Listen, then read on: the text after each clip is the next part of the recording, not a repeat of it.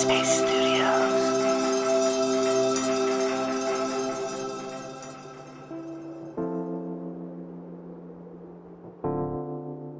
Hi, this is Shan Boodram. Welcome to Radio Headspace and to Monday Morning. I'll be guest hosting Radio Headspace this week, and I am so happy to be here. If you don't know, I'm a certified sexologist, author, and the host of Headspace's new podcast, Hung Up, a show where I help people move on from an ex they just can't let go of. And this week, we're going to talk about self-love. Because even though loving yourself may seem like a simple concept, it can be hard to put into practice. Today, I'm going to talk about the importance of loving yourself first. So often, we think about how to care for our loved ones, and in the process, we can lose sight of our own needs. I'll explore how loving yourself first can make other parts of your life more rewarding, and I'll give you a few tips on how to invite self-love into your day. My definition of self-love is being in a space where I genuinely believe I would pick to be me. I would choose myself. Whether it is going for a job or going on a date or going to the gym and being in a class, I would pick this body. I would pick this experience. And so when you get to a space where you're not constantly fantasizing about the external and instead loving the experience of the internal, I think that's when you're experiencing self-love at its finest. I think there's a great debate going on as to whether other people can love you if you don't love yourself first. And the real truth is, you actually don't have to love yourself in order for other people to love you. But here's where the problem comes in. Let's put this in a different framework. Let's just say you need rice to survive. You don't know how to make rice. Then someone comes into your life and they do. And they make the rice for you, and you are so grateful, and it tastes incredible because you know you need it, and furthermore, you know that you can't do it yourself.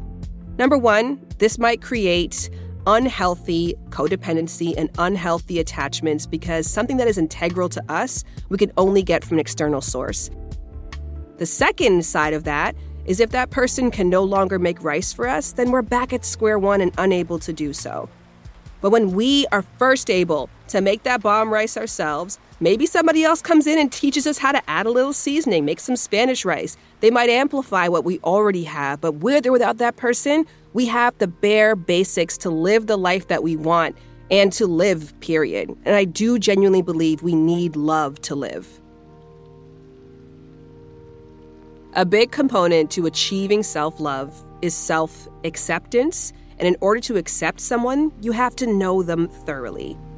And something that I know about myself is that I am naturally a very disagreeable person.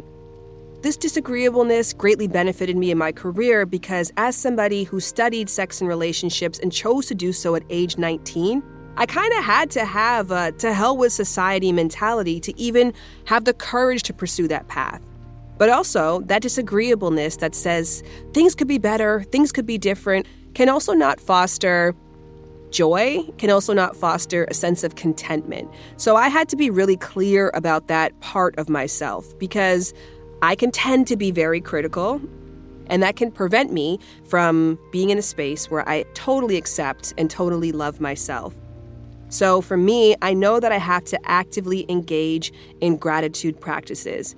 And that looks like gratitude journals because naturally, if left to my own devices, my brain is going to think about why things could be better versus why things are perfect exactly as they are. So meditation, mindfulness journals, mindfulness practices, and above all else, physical spaces like a gratitude journal where I am forcing myself to write down what is great, what is good, and what is perfect about my now are really, really important tips for me. That's it from me today. Tomorrow is all about how to deal with judgment from others, especially when you're trying to break the mold. And I'll share my story of how I became a sexologist and carved space for myself in an unconventional career field. Until then, take care.